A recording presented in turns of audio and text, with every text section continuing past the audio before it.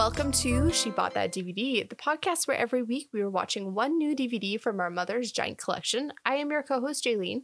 And I'm Violet. And what movie did we randomly pick last week to watch this week? We watched Catch Me If You Can. Correct. And both of us had disclosed last week that we had both seen this film. I more recently than you. It was 2020 the last time I had seen it, and it was right around this time of year too. So it's been 3 years since I've last seen this film. That was officially the very first time I had seen the film.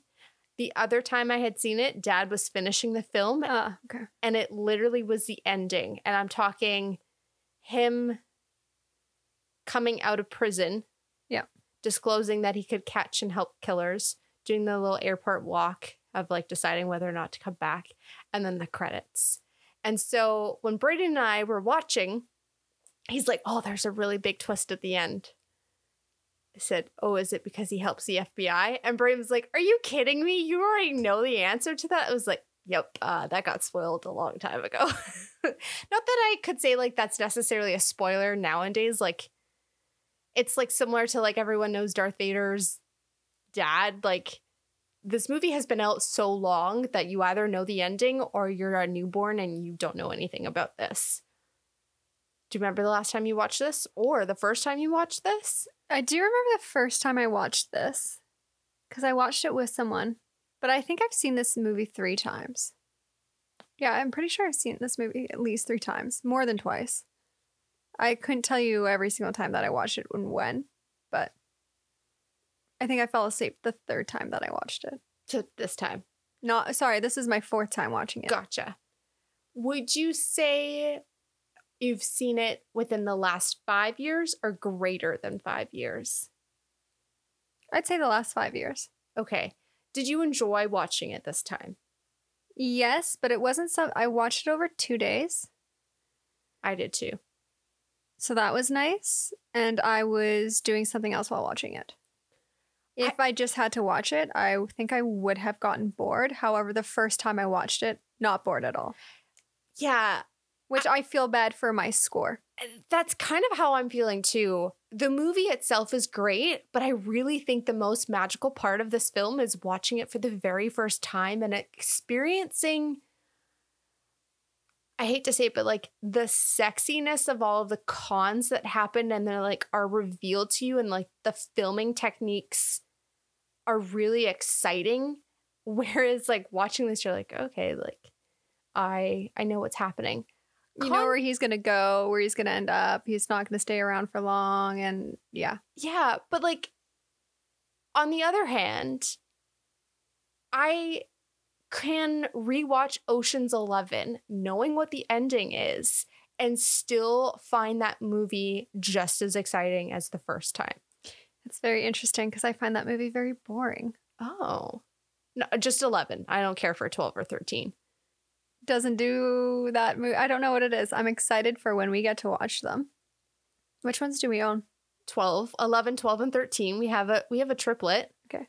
Yeah, no, I'm excited for when we get to watch those. Not to say I hate them or like I just not as crazy about them or find them as captivating as you do. I enjoyed watching this movie for the 4th time, not for the cons, but for watching the development of this young boy who was like 16, 17 when he ran away from home and started doing this, to see how lost he was, how all he wanted to do was please his parents, and how he just wanted to be a part of a family, which we see when he ends up with, I didn't write it, Brenda and her family, and when they're sitting on the couch together. It was kind of heartbreaking. And how he felt like he just like lived in his own slightly delusional world, not fully grounded in reality, or comprehending what he was doing or getting away with. Yeah. Just that he could. Yeah. So this film was a huge blockbuster back in 2002. It was released December 25th, 2002. That was actually a US release. All the other days were either January 1st or January 2nd, 2003 for the rest of the world. I'm not too sure why they do that. And there was no explanation. But yeah, Mexico, Canada, and Europe. For it to not be a Christmas movie. Yeah, like Europe, maybe I understand because Christmas is quite a special day in Europe. But for Mexico and Canada, like I can't speak to Mexico, but Canada, we're known for having December 25th, the movie theaters are open. Like that is a thing. Like we've done it. I think we did it with Mockingjay Part 1. We did it with that and one other. There's 2 years that we went. Yeah, I can't think of the second one that we did. It might have been Part 2 because they like pushed them out. I always think it's Part 1 of... I don't think it is Divergent. I'd have to fact check. Whatever the third one is. Allegiant. Or Insurgent. Whatever. Yeah, I feel like it was Part 1. I don't know. Because we saw it together and we were not watching movies together at that age. Yeah, but I think it has to do with... And I remember walking out of the movie theater with you. I don't know. I'd have to like fact check. I'd have to fact check dates of release in order to corroborate all this. But I'm sure we might own whatever second movie it is. Like I know we own their Divergent series. So like if that's what happens, we'll find out then. But we also own the Hunger Games series as well. So our good old friend Christopher Walken was in this film. I forgot about that. Yep. Fourth film now. I did not expect embarking on this project with seeing him this many times. And Mom still claims she's not a fan of Christopher Walken. It's the fourth one. Hairspray, this one, that other one. What's the fourth? Robin Williams, the President one. Oh. Yes. Okay. Yeah. The one with, what's his face that I don't know, but he's also in, no, maybe not. Now I'm getting it all mixed up. Okay, it doesn't matter. But yeah, so Christopher Walken was in this film. We had Tom Hanks in this film. This is our very, very first Leonardo DiCaprio film. We have quite a few of his that we'll eventually get through. Who else was? No, Amy Adams. We have quite a few Amy Adams films. So confirmed, Amy Adams, not the other. It's not Isla Fisher. Okay. It is Amy Adams. Yeah. And who else was big in this film?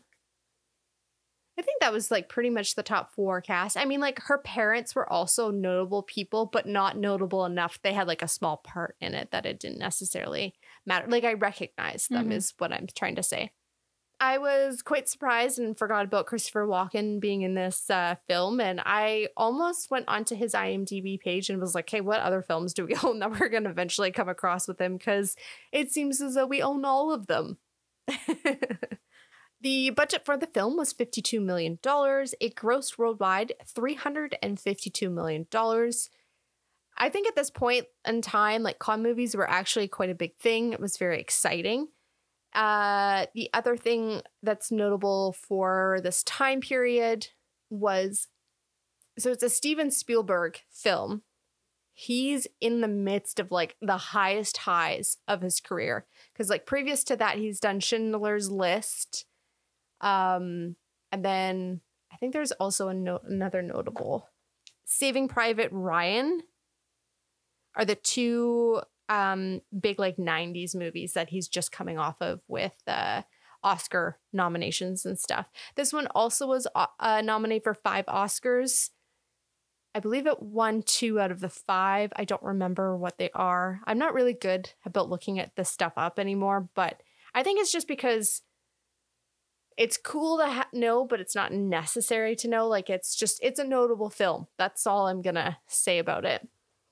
The film we own is widescreen, and we own the 2-disc edition. So it has bonus features on the second disc. I did not dive into any of them, but some of the things that are on the special features was like behind camera, cast me if you can. So I guess it goes through all the casting decisions. The FBI perspective, which I think would have been cool, but I just didn't have time to get to it.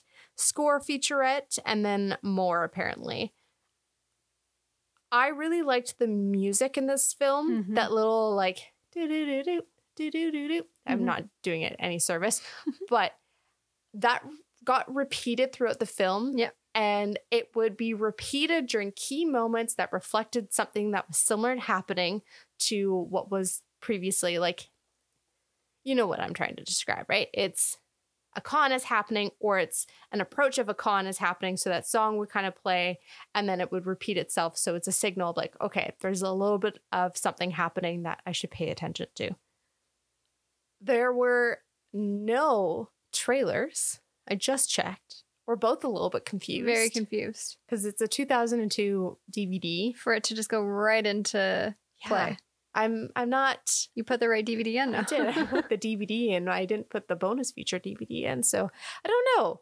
I would have thought we would have gotten trailers for this. But I mean, it goes to show that I watched it on Netflix this time. I didn't have time to put it in the DVD player and sit down and watch it. It was one of those cases of like, I had to download it on my phone and I was doing stuff and walking with it around. Like, I've never done that with a movie, but it was like, I have things to do. It's just been like a very hectic weekend. Busy. And week. We have our trip this weekend. So it's just like, there's a lot going on. Okay. So I don't have any like super crazy IMDb facts to kind of go over. I think the biggest one was Tom Hanks actually was not approached to do this film until I can't remember his name. Gandolfini. The guy who played across from Julia Louis-Dreyfus. Now let me look back because I'm... Enough Said. The movie where she's dating the massage therapist's ex-husband. Him. Okay. Okay, so he was the lead bad guy on The Sopranos at this point in time. And he actually was slated to be the FBI officer. Oh, okay. Hanratty. And due to so many pushbacks with scheduling, because of Gangs of New York, I believe that's the movie title for Leonardo, it conflicted with Sopranos. So he ended up having to drop it. And Tom Hanks at the time was not considered because in 2002, he was always seen as he's always going to be the lead role. And Steven Spielberg didn't want to offend him of like, you're actually going to be like the supporting cast. Tom Hanks was like, no. If it's a good movie, I don't care who I'm playing. Yeah. And so that's kind of how we got the role. And I don't know what it is about Tom Hanks, but holy shit, he's amazing. Oh, yes. Like, I think it's just like that assumption of like, oh, it's just Tom Hanks. But now, like, truly starting to watch more people consistently come up. Like, Christopher Walken is actually a great example. Fantastic actor. Wow. He's so good in this role. Like, 4 different roles we have seen him in. Yeah. All so different. What happened with that one film? Which one? Oh, well, that's not his fault. But like, Bad hair choices. but how did he not pull that off? And also, why did he choose to do that? Do we know? I don't remember why. He might have been doing it as a favor to the director at the time. Yeah, I guess the sad thing of that movie is we never saw the original. Editors. Yeah. Or the director's cut, sorry. So it's hard to... It's hard to say. Yeah. I mean, like, in a way, he plays a really great villain. Yes. So I'm not discrediting. I think there's just, like, a lot of red tape on that film where I'm like, oh, this just makes me very, like, uncomfortable, I think is what it is. It's, like, discussing things where I'm like, I don't actually want to discuss these. What a movie. Whereas Hairspray, him playing across John Travolta. Can I pause? What movie was that again? Because we didn't even Wild say. Side. Wild Side. Okay, thank you.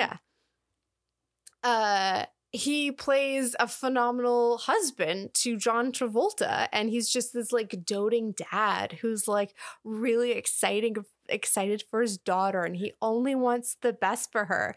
And I'm just like looking at him, I'm thinking, dude, you are not the same guy who played that dude in Wild Side. Like, I can't I couldn't disassociate, but now because it's like so far in the past and then we've seen him in different roles, I'm like, okay, you're now no longer attached to Wildside. That was like a standalone project that you've definitely improved from.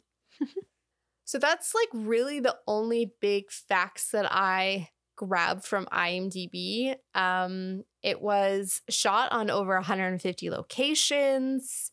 It seems to have taken a really long time, which I'm not really surprised on. It's actually a lengthy movie. It's like 2 hours and 24 minutes. And there are some locations that have like been repeated in like notable movies. So I believe the house that Leonardo Frank Jr. shows up to see his mother later on in the film, that was used in Father and the Bride, I think is what it's called. Okay. And the Miami airport was actually Ontario Airport in California, which I always forget that there is an Ontario in California. And it always confuses me when I see Ontario Airport because I'm like, no, Ontario is a province, but it's not. It's a city. And Confusing. It is very confusing. And then the other one was they used a high school that has been used multiple times.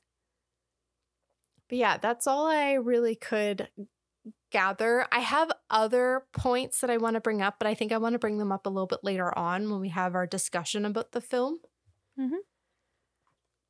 So the movie starts, and I have a criticism on this because the movie technically starts off with him being on the TV show, deceiving or trying to deceive the contestants about like who is the liar, basically, and who's telling the truth. It's like a deception thing. And apparently it's a real TV show that had happened and no one guessed it was him. My frustration with using this is there is no end to this. It's never, ever brought up again in this movie. And I don't like that. It isn't. Mm-hmm. And so to me, it's just like, I understand what you are possibly trying to set up, but you're not finishing that storyline. And I think it would have been cleaner for it to just end with like how he outsmarted everyone on that TV show or whatever, because then it kind of proves to show that like he still can be the con man that he used to be. I always thought it did. It doesn't. And I remember that bothering me the very first time I had watched it because I was excited to kind of loop back. I was like, oh, like, are they going to guess wrong? Like, is there going to be a failure with the contestants? They're not going to win the money. But again, you don't see that. But according to IMDb, you can find the YouTube clip of the original airing of the show. So where the story truly then begins, in my opinion, where it should have started, was it starts in 1969. FBI agent Carl Hanratty arrives in Marseille, France, to pick up a prisoner, Frank Abagnale Jr. For the most part, I am just going to refer to Frank Jr. as Frank and Frank Sr. as Dad and leave it there, just as a clarification, because I don't really want to differentiate. So 6 years earlier, we meet him and his father. During his youth, he watches his father con many others. Frank's dad has tax issues, forcing the family to move to a small apartment.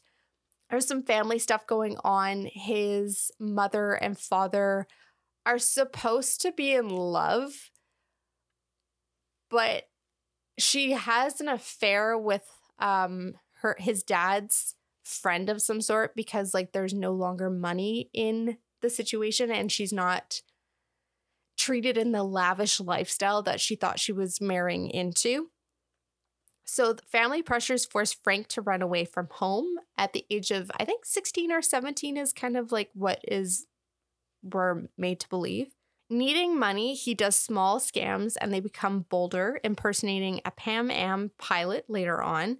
So he starts by finding out how they're paid, what kind of like accreditation do they need, like all these little things. Then he ends up finagling himself, but accidentally finagling himself into basically the jump seat. His forgeries are now worth millions of dollars at this point, and news of the crime reaches Hanratty, who is the FBI agent that we had met on early. He finds Frank at a hotel, but falls for Frank's con. Time then passes because he's now realized, like, shit, I can't be a Pan Am pilot. Like, this gig has, like, totally gotten me into trouble. So he then goes to a different state and he meets this girl and he suddenly is now becoming a doctor. He falls for the girl, which is Brenda, and suddenly now decides he wants to be a lawyer. During their engagement party, Hanratty shows up. He tells Brenda to Frank tells Brenda to meet him in the Miami airport, and they will fly away and live a happily ever after. But upon arrival to the airport, Frank notices that it's actually a trap. Brenda is there, but she's kind of obviously tipped off the fact that, like, something's going down. Instead, he spends a week training a crew. I'm just guessing a week. I have no idea how long this training thing was happening. So he can slip onto a plane and basically escape the country because they're surrounding the airport. This timeline doesn't really make a lot of sense to me. Does it make sense to you, as in, like, why are they always circling that airport and doesn't go to a different airport? And, like, how did he quickly hire these girls? This doesn't make sense to me. So he calls. Does he, like, do it that same day? Like, yeah. That same day, he calls wherever and he says, I'm having some sort of, I don't know what he calls it. Send me your best attendance. Then he goes and then he has this convention and he picks his top girls within the week. And Tom Hanks' character, Hanratty, says he has to be departing from here. Like, we've got to catch him. So they just stake out the airport. There's no other place that he can fly from. Which makes no sense.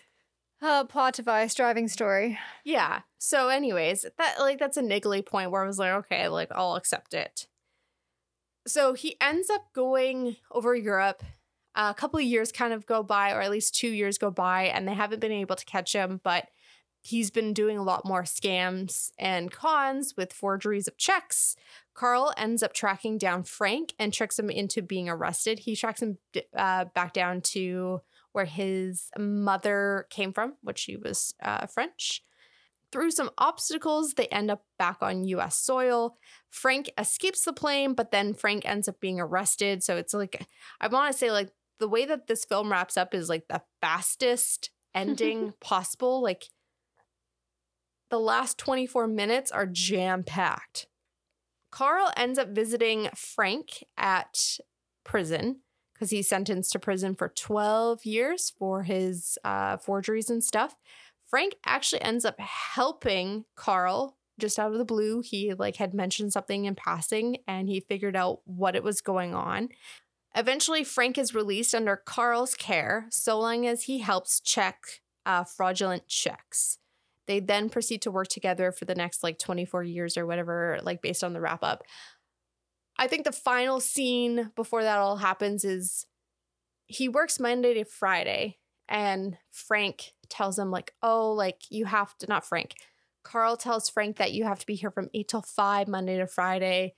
But then you see the confliction of Frank being like, I don't know what to do with my weekends. He then goes, like, shopping. And he's like, whoa. Well, no, he's not like, whoa. He sees a suit that's pilot-y looking, and it reminds him of his old life. He decides to go to the airport dressed as a pilot, and Carl is at the airport and kind of calls him out and was like, is this what you're going to do? And Carl shows up on Monday, waiting, and Frank finally shows up to work and he's there. And it's kind of just going to show that Frank is there to turn over a new leaf and he's working on himself and whatnot. You do bring up a really valid point about there are a lot of themes in this film that I feel like don't necessarily get finished. And that's okay because, like, that's real life. Not everything has a theme and not every theme gets finished. But it is, like, genuinely sad because he has so much love and admiration for his dad. Mm-hmm. And he ultimately finds a family where he feels as though he belongs, but then he has to leave because he's running a con. But Hanratty actually ends up lying to Frank because the only way to get him back to US soil is if Frank gets to see Dad. And when he's on the plane, he's like, actually, your dad died. So Frank's obviously very upset. But the sad thing, too, is like when he goes to visit his mom, she's completely like moved on. Mm-hmm. And so you see the turmoil of like, okay, like I'm literally on my own. I have no one. And so my true and only family at this point is going to be Carl, because Carl is also in the same situation where he's been so left alone because his wife left him and now his daughter doesn't really see him. I don't know. I just think that was a theme where who knows what it's supposed to like necessarily look like at the end, but it's certainly a key point to Frank's life that drives him to consistently impress people and feel secure.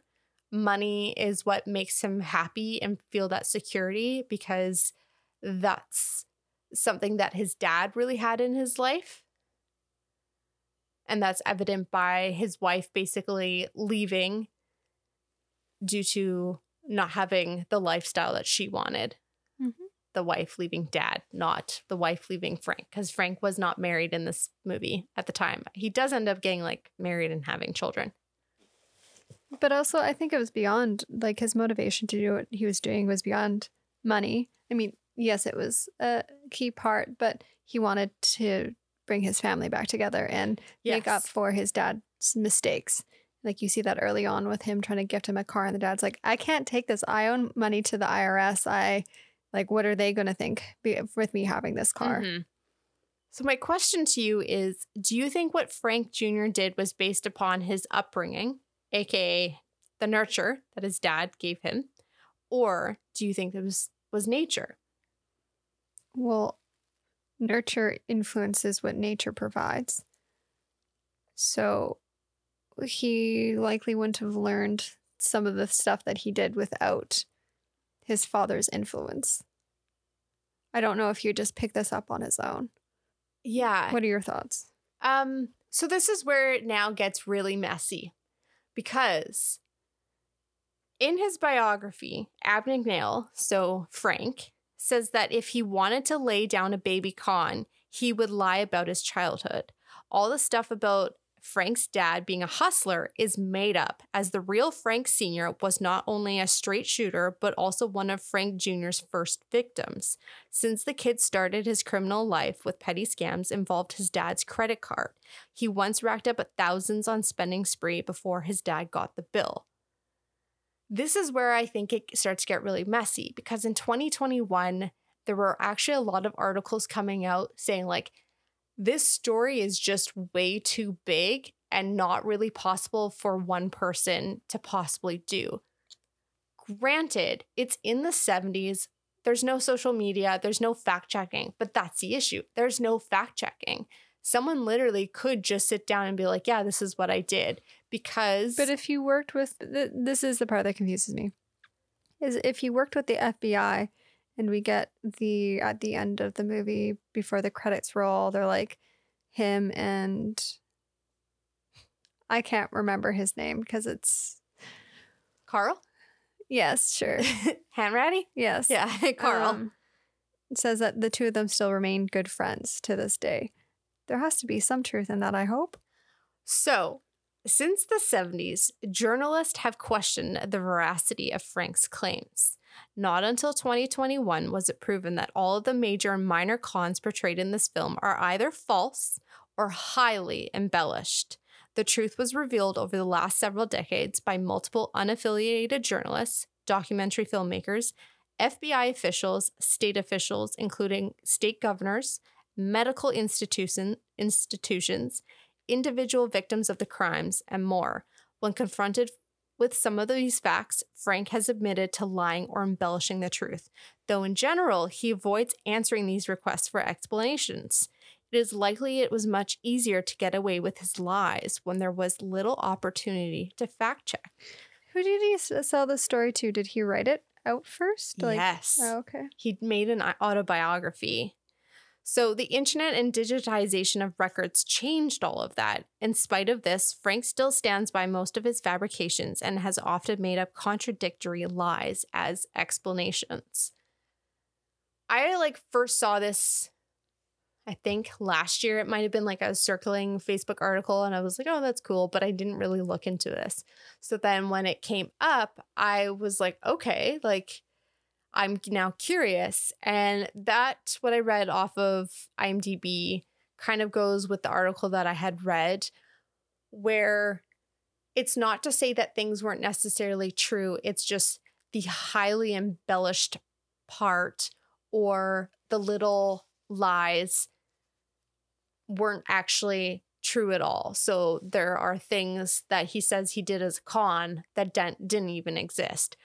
It's not to say that he didn't con and get his way onto Pan Am flights, but the likelihood of basically taking on 3 different careers is kind of unheard of and not being caught on. Fascinating. So in other words, it's like conning the con. But is it shocking?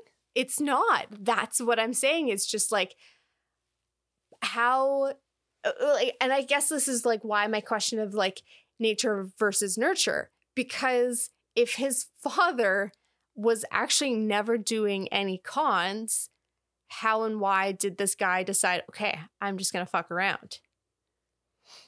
Boredom, intelligence, there's many reasons. Neglect. But then you think it's nature. So he has a natural talent is what I'm saying. Yeah, but I also said, well, how would you discover if you had a natural talent? I have no idea. You would have to try. Yes. First. So you're dealing with nurture because you would have to get feedback from someone somewhere. So that's also shaping you, whether you can get away with something or not. We don't know what his parents were like to make him not learn values and respect towards other people, of not cheating them out of whatever he might have cheated them out of. So again, nurture. Maybe there's a natural talent of something, but I think that nurture shapes and guides that. Mm-hmm. Anyone has the capability to rewire their brain and learn new habits. Could be good, could be bad. Any direction. But I think we have a lot more control over more than what we think, I guess. And I think external influences also have a huge way of shaping the way that we act or perceive ourselves or understand our limitations. Yeah. I do think there's a genetic makeup of what we naturally are. But we also have epigenetics, which is fascinating because we have the ability to not rewrite, but turn off genetic markers in our bodies to stop things from happening. I guess I now look at this movie as someone who possibly was neglected and bored and decided to live in a fantasy world in his head and write about something that he wished he possibly could have done and embellished on things past further than what he possibly could have done. The only fact check that I didn't do, which is going to be a huge disservice to what we're just talking about, is how did he end up working in the FBI then?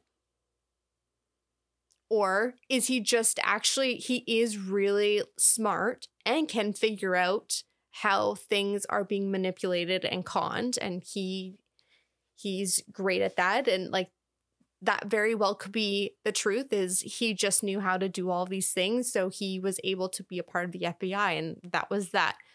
But I do believe part of what was represented in the film was based off of his fantasy self. Oh yeah. Great story though. And the other thing is at the beginning of the film it says based on a true story, which is sometimes really tough Because we've only seen one that's like Yep. really based on a true story. Most things are. Manipulated to a certain point to Hollywoodize it and make it sellable and consumable and fast paced and, have some sort of draw and anticipation and whatnot. Like, that's what Hollywood's going to do with a film like this.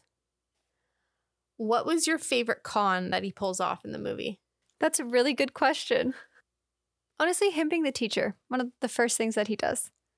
Because in some ways, it's not really hurting anyone except for the poor woman who shows up. Yes. But at the same time, like, he was just kind of like, fuck it. Yeah. Like, I'm being bullied. Like, Yeah. I will screw you over. Yeah, I think it also shows him committing to this act and how far he can take it, like, and what that's like to do. It's like setting him up for future things that he's going to pull off.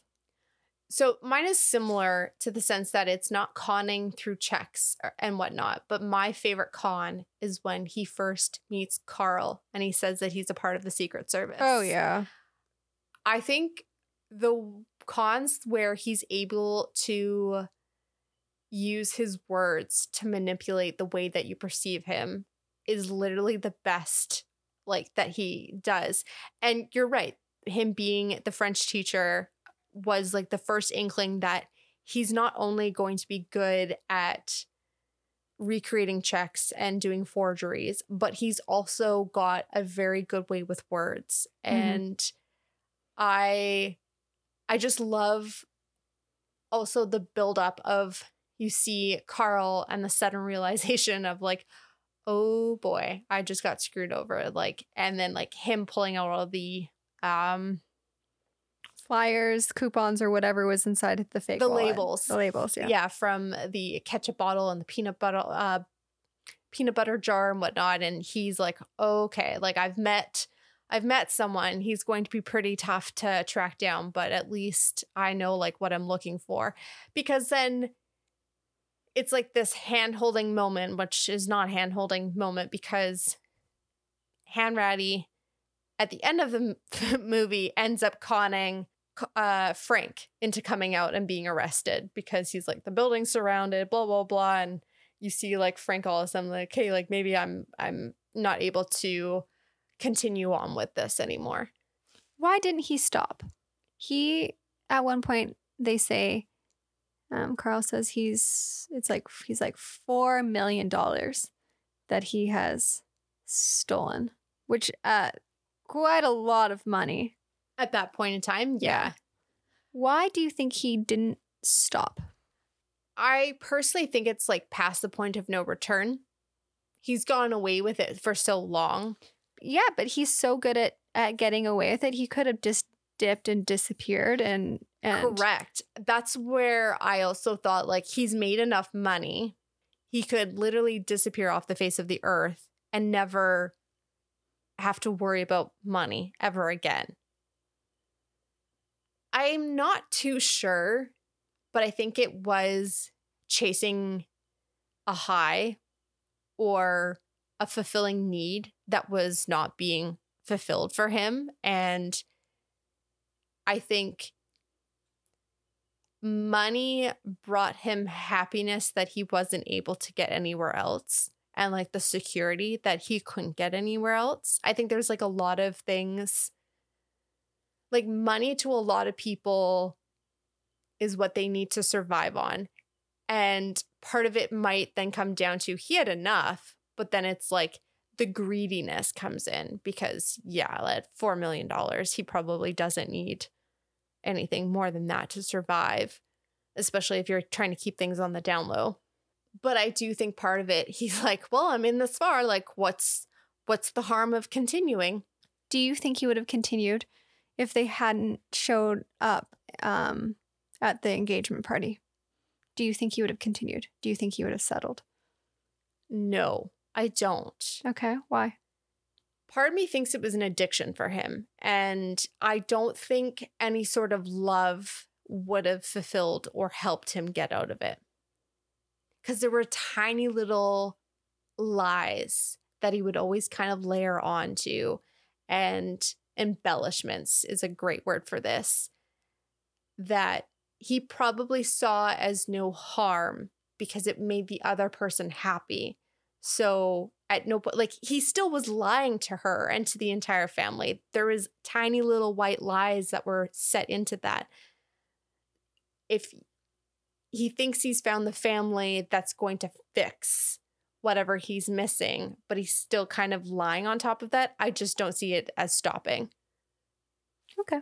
Do you like what do you think? Well, it was the first person that he was honest to was Brenda. When he was caught, he was like, I'm going to tell you something. And he seems so distraught. And he's like, has a plan developed. He shows up at the airport. He seems so genuine in what he wanted to do that I feel like he might not have given up his like minor cons, but I think he would have settled, is how I felt about that. But like, because he finally had a family.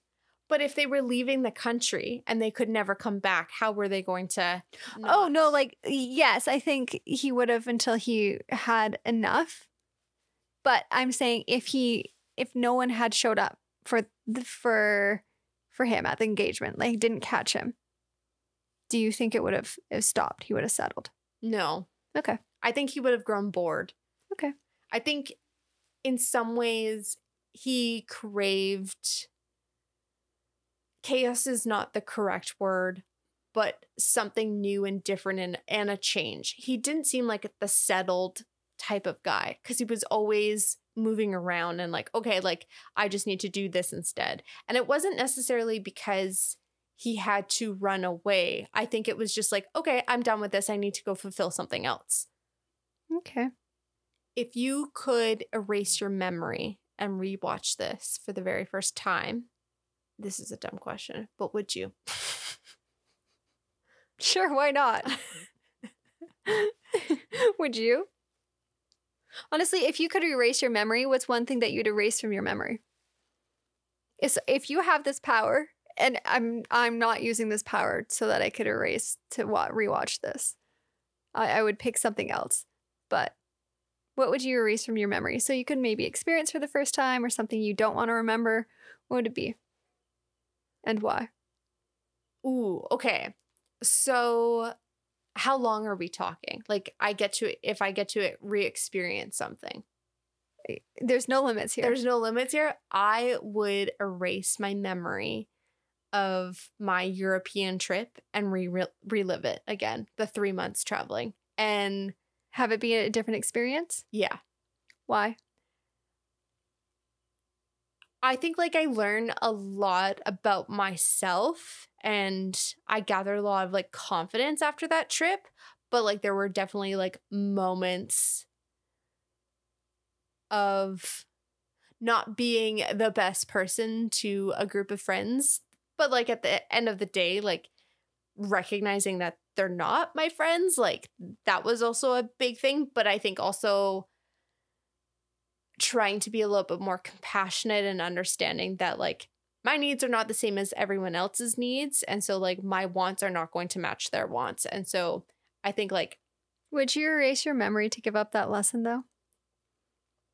That's like a fair question.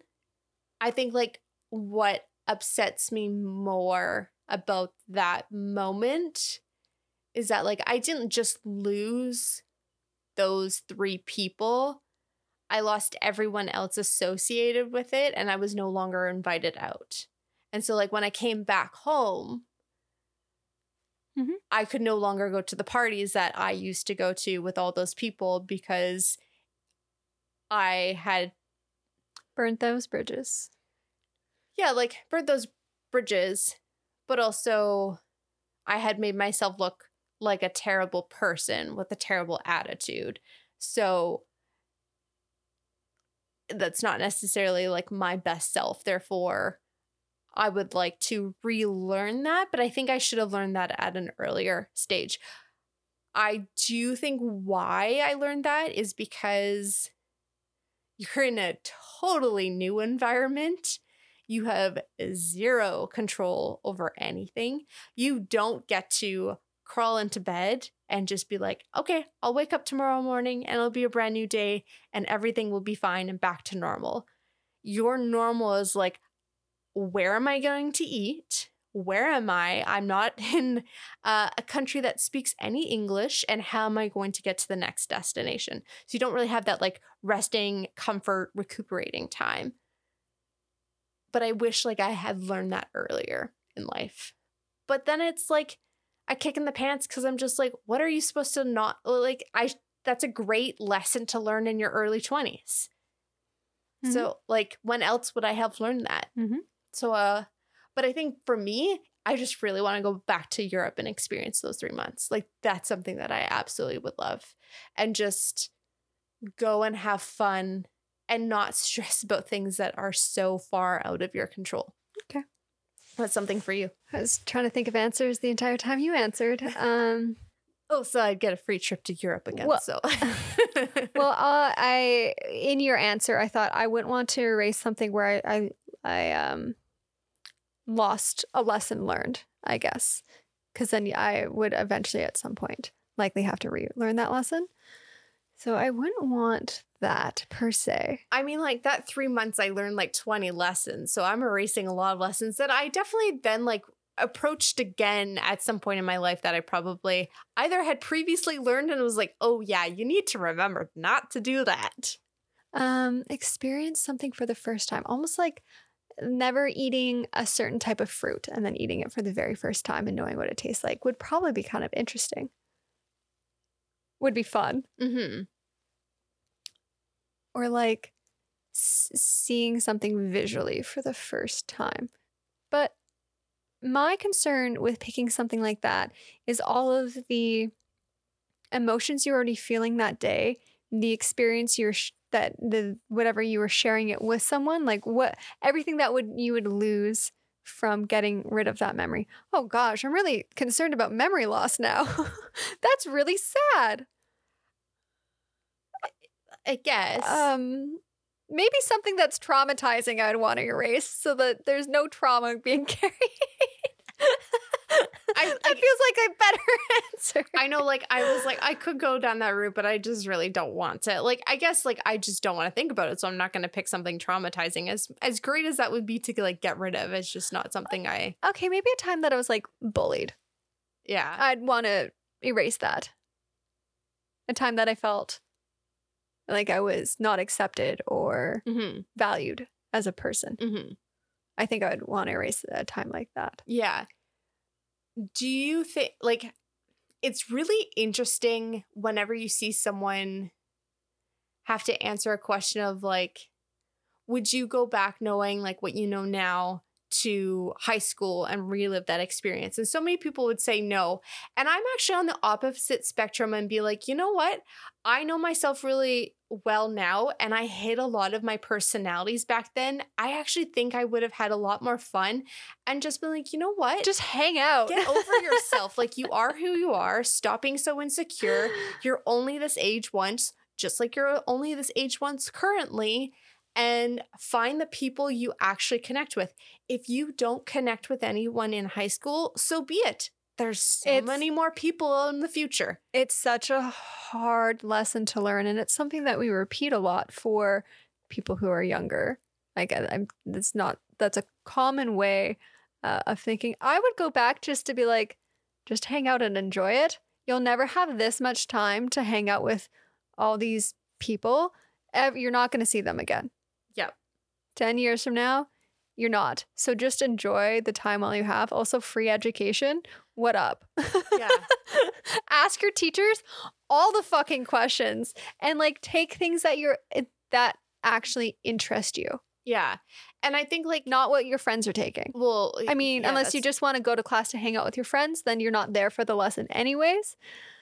But yeah, enjoy it. I think there would just be so many more benefits to going back and just truly not caring what other people think. Like, the amount of times that like I felt as though I had to hide liking gaming, except for the quote unquote cool games, which at that point girls were only really allowed, like, in my opinion, the cool games for girls was just Mario. That's it. Like, there was like nothing else. I couldn't talk to anyone about Nancy Drew because I felt so embarrassed by it. And now finding the community that I have within that, I'm just like, there were people my age playing those games who absolutely loved them. It sucks that I didn't find those people in school. Granted, like, I don't believe like other people were necessarily playing those games, but there are people out there. It's a pretty niche game. Yes. But like Roller Coaster Tycoon, like there's lots of people who played The Sims. But again, like I didn't talk about that to anyone. Like I can't actually think of anyone within my circle who plays games except for one person. And that one person actually doesn't care what game you're playing so long as you like it. Yeah. And like that's what I now value in that person, is because we can talk about games and it's like, what's bringing you value? Do you also want to be friends with people so judgmental? No. Who are probably likely equally as insecure about things, which is why they're being so judgmental. Yeah. It's a weird developmental part of time. And it's really interesting to think how hard high school is because of all these insecurities and so many judgments that people place on each other, because it's like such a nasty world, that I then think like, how do we eliminate that? I really don't know what because like you can tell anyone just be yourself and like whatnot, but if you don't know how to be yourself and confident within yourself, it's never gonna happen. Yeah, I actually, in the staff room today, one of my coworkers was like, my daughter's just going through it and I don't know how to tell her, like, it's going to be okay. You're going to make it through these next, because she's in grade 8. You're going to make it through these next 4 years or 5 years or whatever. And like, none of this is going to matter. Not like, but it's literally their entire world, because that's all they're living in. Yeah. And one of the teachers is like, yeah, let her enjoy it. She has no responsibilities right now. And she's like, I don't know how to communicate that to her. It's one of those shitty things where you only realize how good it was until you reflect back. And I'm not talking about like how good your high school, like there's shitty parts for a lot of people, but I'm talking about like, again, not having the responsibilities as you do as an adult. Like that part was... I truly think it just comes with age. Because there's like parts in time in life currently that you're like, and then you reflect back on it and you're like, oh, it really was nothing. Yeah. And I think like the biggest thing I learned around like 25, when something would happen, it's like, are you really going to remember this in 5 years? If you're not, it's really not worth worrying over at this moment in time. But if it's like a pretty traumatizing event, you'll probably remember in 5 years, but you won't be looming. No, and you've probably learned or grown from it. Exactly. So it's like, hey, we'll give that space. But if something's literally not going to bother you in 5 years, give it 10 seconds to stew and brew and like literally move on, because it's just not worth your time. It's not worth your mental energy. Just let it be. And I think that's the hard thing about high school, is everything feels so like the world feels as though it's all against you, because all you know is basically within those walls. But I do wish I had more hobbies. We've never really discussed this before, but like every day I wish I had more hobbies. We were really pushed into sports and like that. We've mentioned like practice and all that. But like sporting as in like pretty serious 16 to 18, 20 hours a week of sports. Yeah, literally when you said if you can go back to high school, my only thought is, yeah, I would say yes, I'll go back to high school. But for bloody goddamn hell, I will not train 4 hours a day after school, 4 days a week during the weekdays, and then have 4-hour practices Saturday, Sunday. Like I'm not interested in that. I wasn't even interested in that while I was doing it.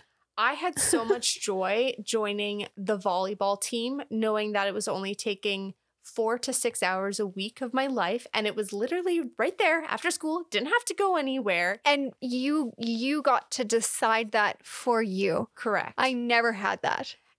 And okay, can I just give advice to anyone raising kids? They're saying yes. You are raising a tiny human. That is not you. Raise that person to be them genuine self. Follow the child. Whatever the child touches, whatever interests that child, support it. Don't care if they have natural talent in it. If they are not interested and engaged in that thing, put it to the side. Encourage what they love and their passions and their joys, and listen to them. Obviously, give a guiding hand if, like, for morality's sakes, sure, and respect and kindness. Yeah. But give them autonomy to be able to have control over their own lives. Because that is the one thing Yeah. I wish I had.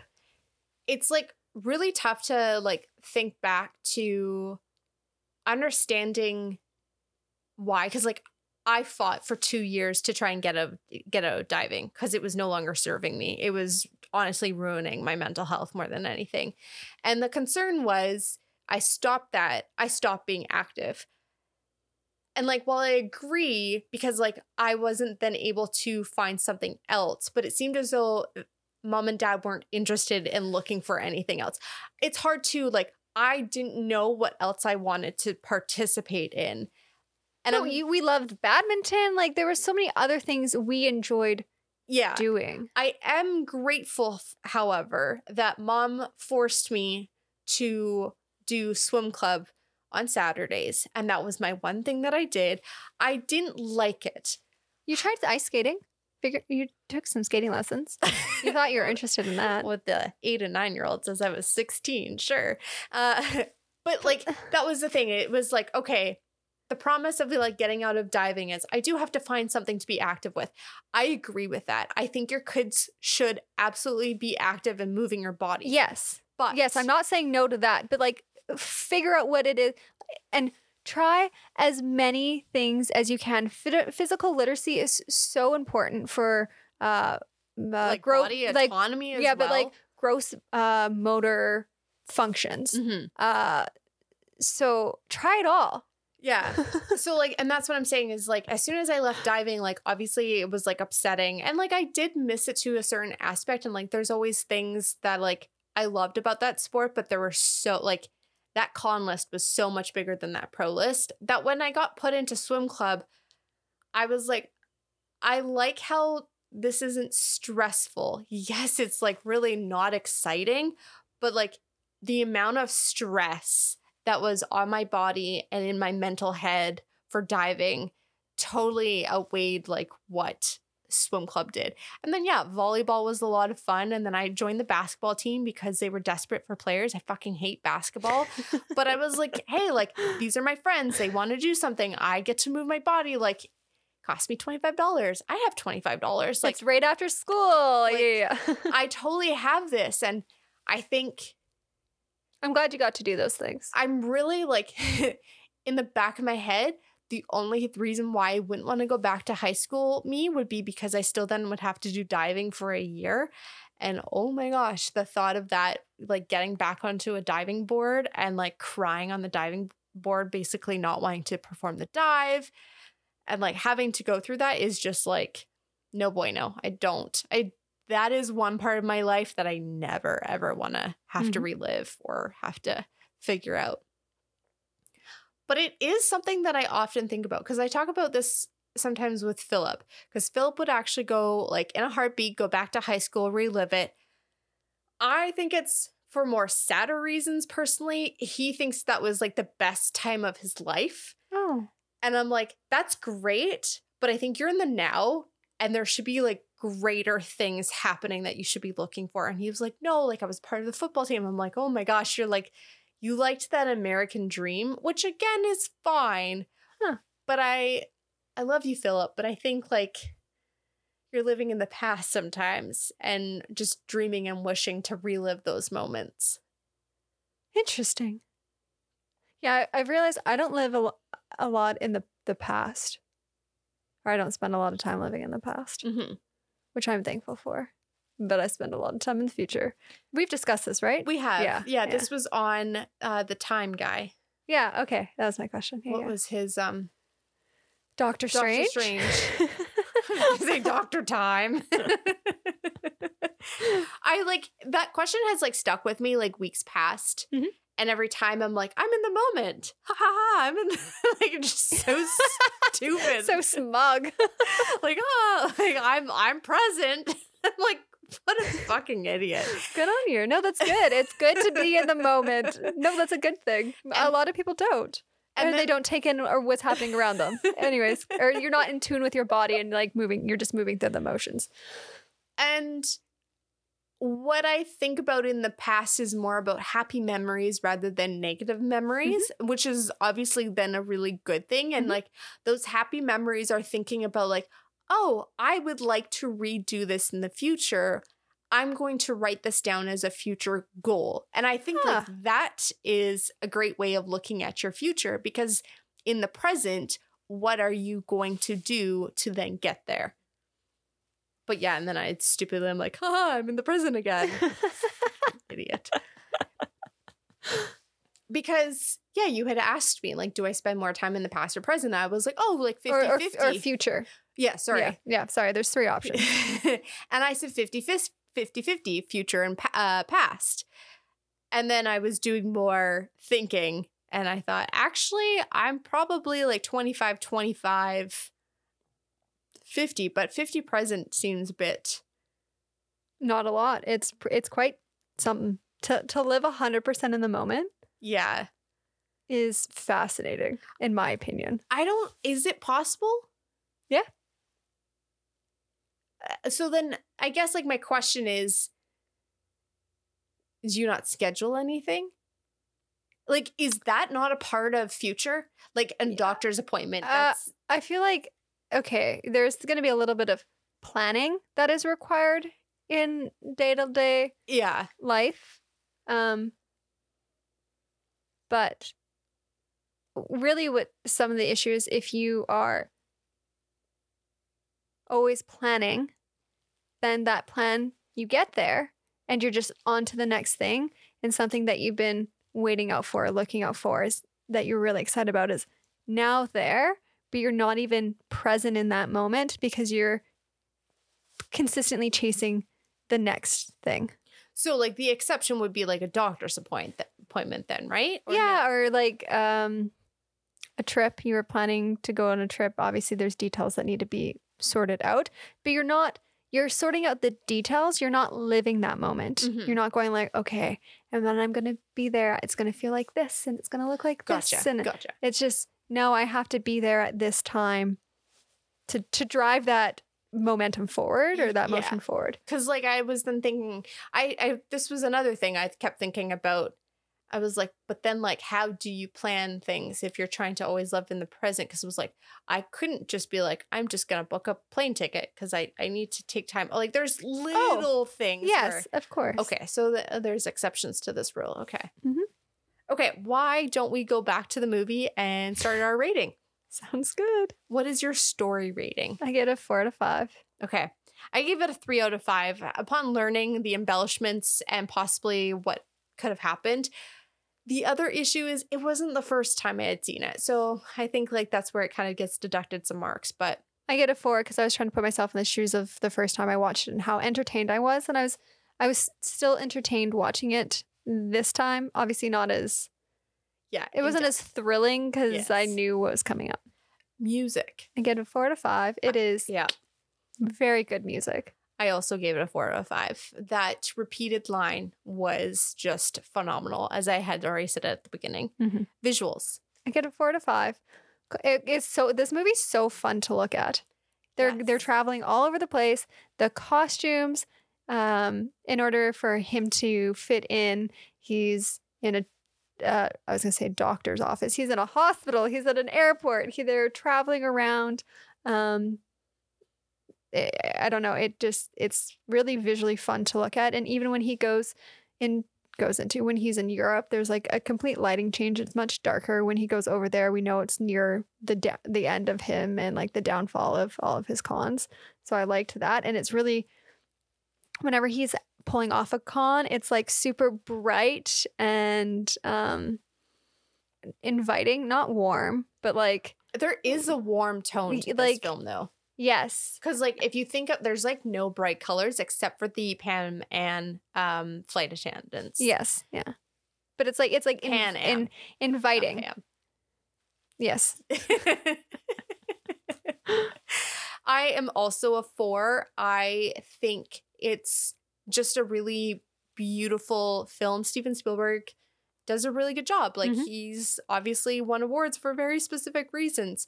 Fun fact, Leonardo DiCaprio had 100 different outfits for this film. Cool. Yeah. So that is a lot. Very In a cool. 2.5-hour film, that is a lot of changes and a lot of wardrobe. And then all of the extras as well. I think they had about 4,000 different costumes for this. Doesn't surprise me. Yeah, because again, like all the airport scenes and stuff. So yeah. What is your overall score? 8 out of 10. I am a 7.3 out of 10. IMDb is 8.1 out of 10. So you're pretty close. Yeah. Do we keep this DVD? I want to say yes. It's a good film. I'm really conflicted because yes, it is a good film, but like, would I watch it again? I don't know. I kind of want to just say yes. I rated it high, so I enjoyed it.